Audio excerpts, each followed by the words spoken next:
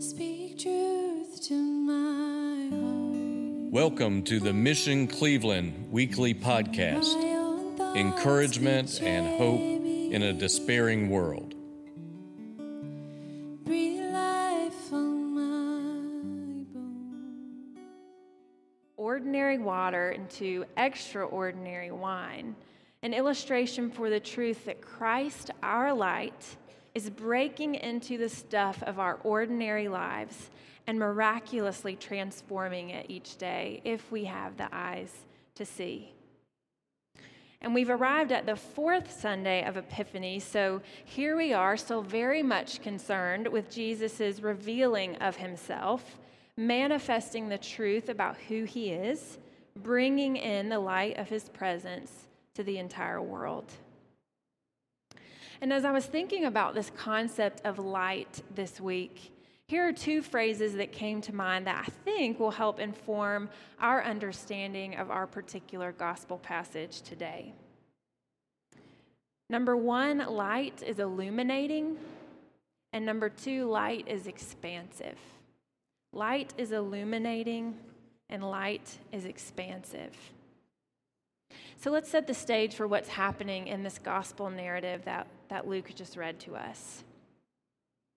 Jesus is in his hometown of Nazareth, and he's in the synagogue on the Sabbath with his fellow Jews, and he stands up to read from the scroll of Isaiah. So here's what Jesus read just a few verses before we actually get to our passage today. The Spirit of the Lord is upon me, because he has anointed me to proclaim good news to the poor. He has sent me to proclaim liberty to the captives and recovering of sight to the blind, to set at liberty those who are oppressed, to proclaim the year of the Lord's favor. And after he reads this, Luke, the gospel writer, tells us that all the eyes were fixed on him. And all spoke well of him and marveled at the gracious words that were coming from his mouth. So the people seemed to be astonished, in awe, moved, inspired even by these words. And yet, just 6 verses later, Luke reveals that all in the synagogue were filled with wrath. What happened in those 6 verses? Why such a significant emotional shift in the crowd that day?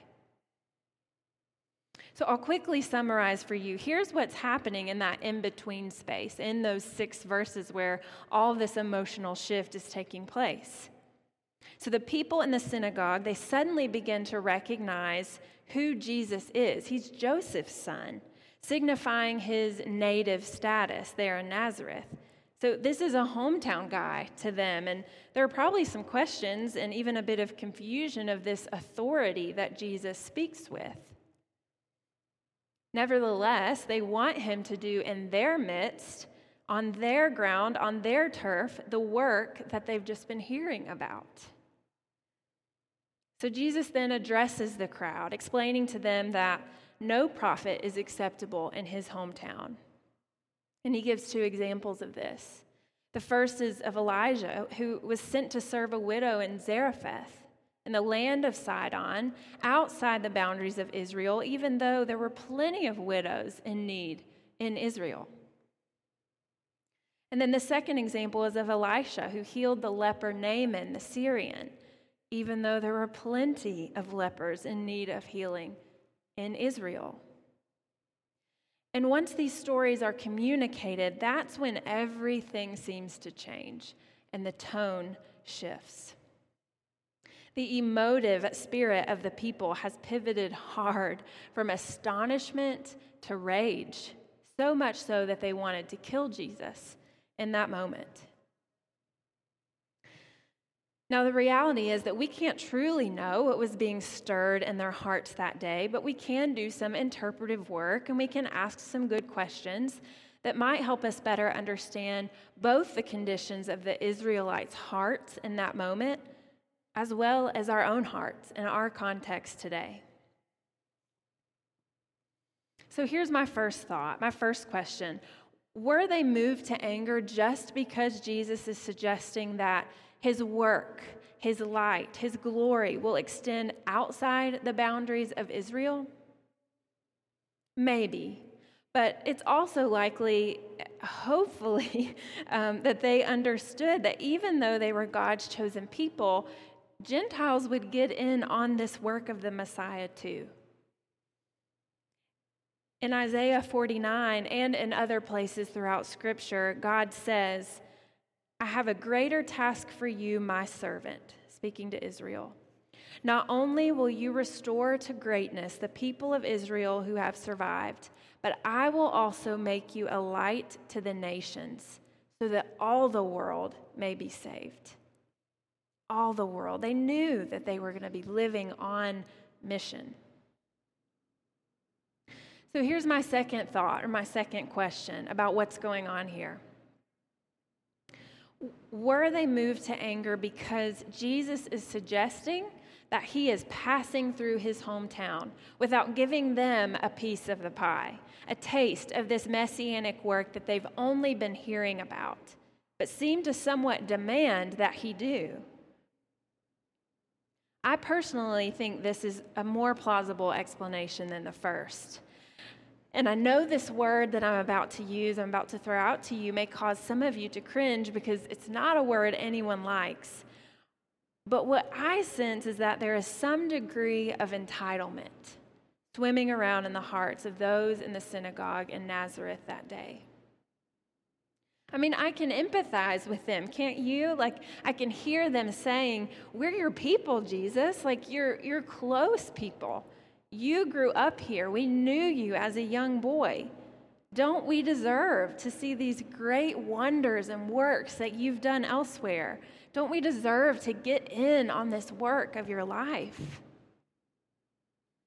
Can you sense that the Israelites that day may have been feeling similarly to those emotions that you are carrying with you from that question I asked at the beginning?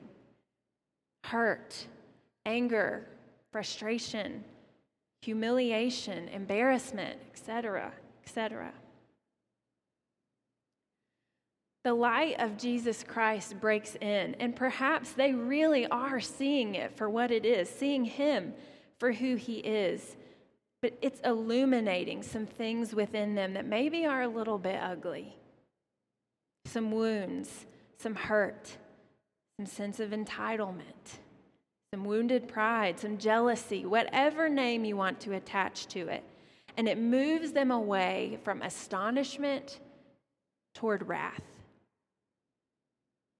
I think the truth here is that light is always illuminating, but the unfortunate truth is that we have the potential to make it dim by the way that we respond to it.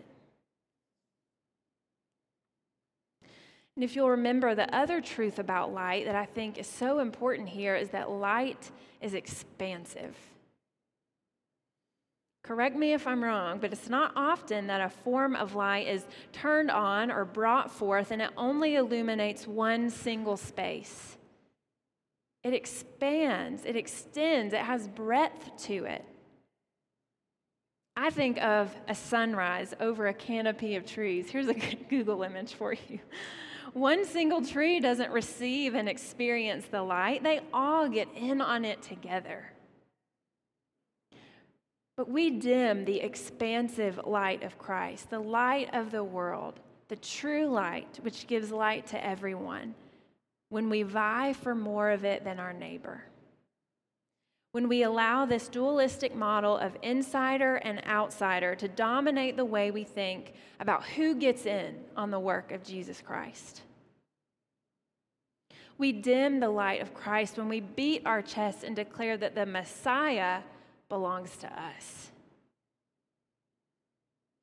The Messiah belongs to us and our neighbors down the street, and the people who have caused us so much pain and so much heartache and so much stress, and those who are certain they've figured out who's in and who's out, and those who have never had an ounce of power in their lives. As far as this insider-outsider motif is at play here, We could identify with either group. We could find ourselves as part of this insider crowd, which seems to be the people group most directly addressed here in our passage today. Or we could find ourselves feeling more closely aligned with the outsider crowd. But here's a hard truth that Father Luke pointed out in our preaching team this week. That the light of Christ can be dimmed both when we think we deserve more of it than our neighbor and when we think we deserve none of it at all. No matter where you find yourself today, we all have the ability to respond to the light of Christ in a way that will either allow us to bask in it and remain astonished at it, or cause it to become dimmer and dimmer in our lives and in the lives of those that we come in contact with.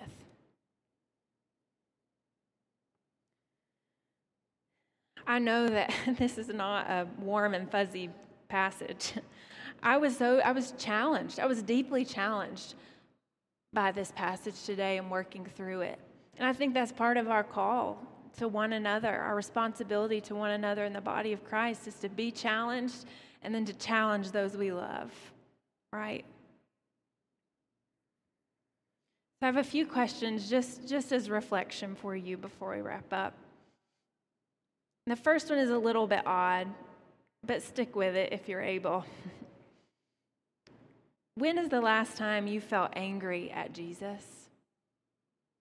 Why do you think that is? When have you felt angry at Jesus and why? What might the light of Christ be illuminating in your heart and in my heart today? And do we feel entitled to the work of Jesus among us? Or are we on board for this expansive reality of the light of Christ? Mission Cleveland, let us not be a people who dims the light of Christ when it breaks forth in our lives. Let us be a people that remains astonished at the beauty and the power and the authority of this light, the true light coming into the world for all. In the name of the Father, and of the Son, and of the Holy Spirit. Amen. Breathe life on my bones. Thanks for listening. Join us at the Mission Cleveland next week. This desert is leaving me thirsty. Pour open my soul. For the sorrow of the world is feeling heavy. Holy Spirit, come. Speak truth to me.